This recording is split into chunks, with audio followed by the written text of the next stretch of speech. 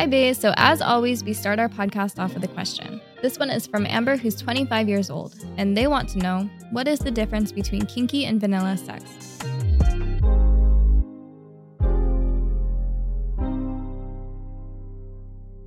We are seeing these terms more and more on social networks, kinky and vanilla, and I'll tell you right now, it has nothing to do with ice cream. Friday Bae explains everything.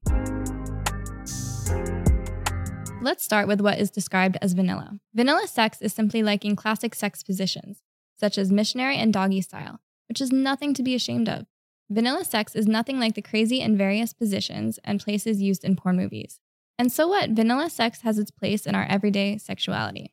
Kinky sex, unlike vanilla sex, includes many different sexual practices, such as BDSM, bondage, games of domination and submission, fetishes, roleplay, and so much more. Kinky sex is sometimes considered out of the norm, but these practices are a part of many people's sexuality, and they don't even know it. Take spanking, for example. Many of us practice this on a daily basis without it seeming special or weird, right? But in fact, there is no real definition of kinky that suits everyone.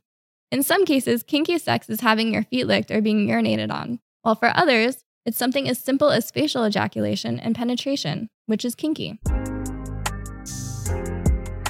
Let's talk about BDSM, which seems to be gaining more and more popularity.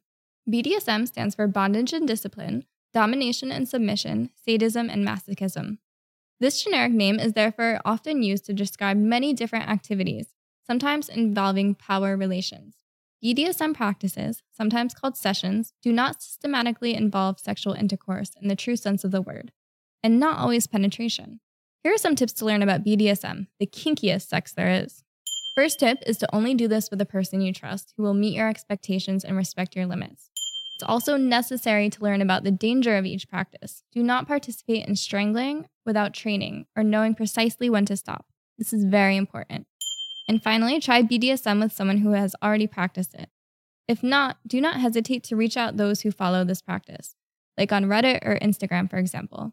They will give you personalized advice, which will be useful for you and eliminate some risks.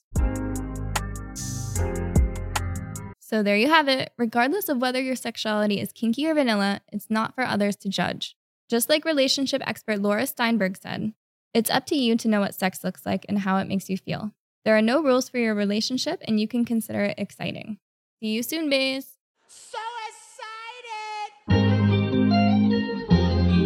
Thanks for listening to this episode. If you enjoyed it, don't hesitate to give us feedback in the comments. See you next week, and don't forget, no filter, just pleasure.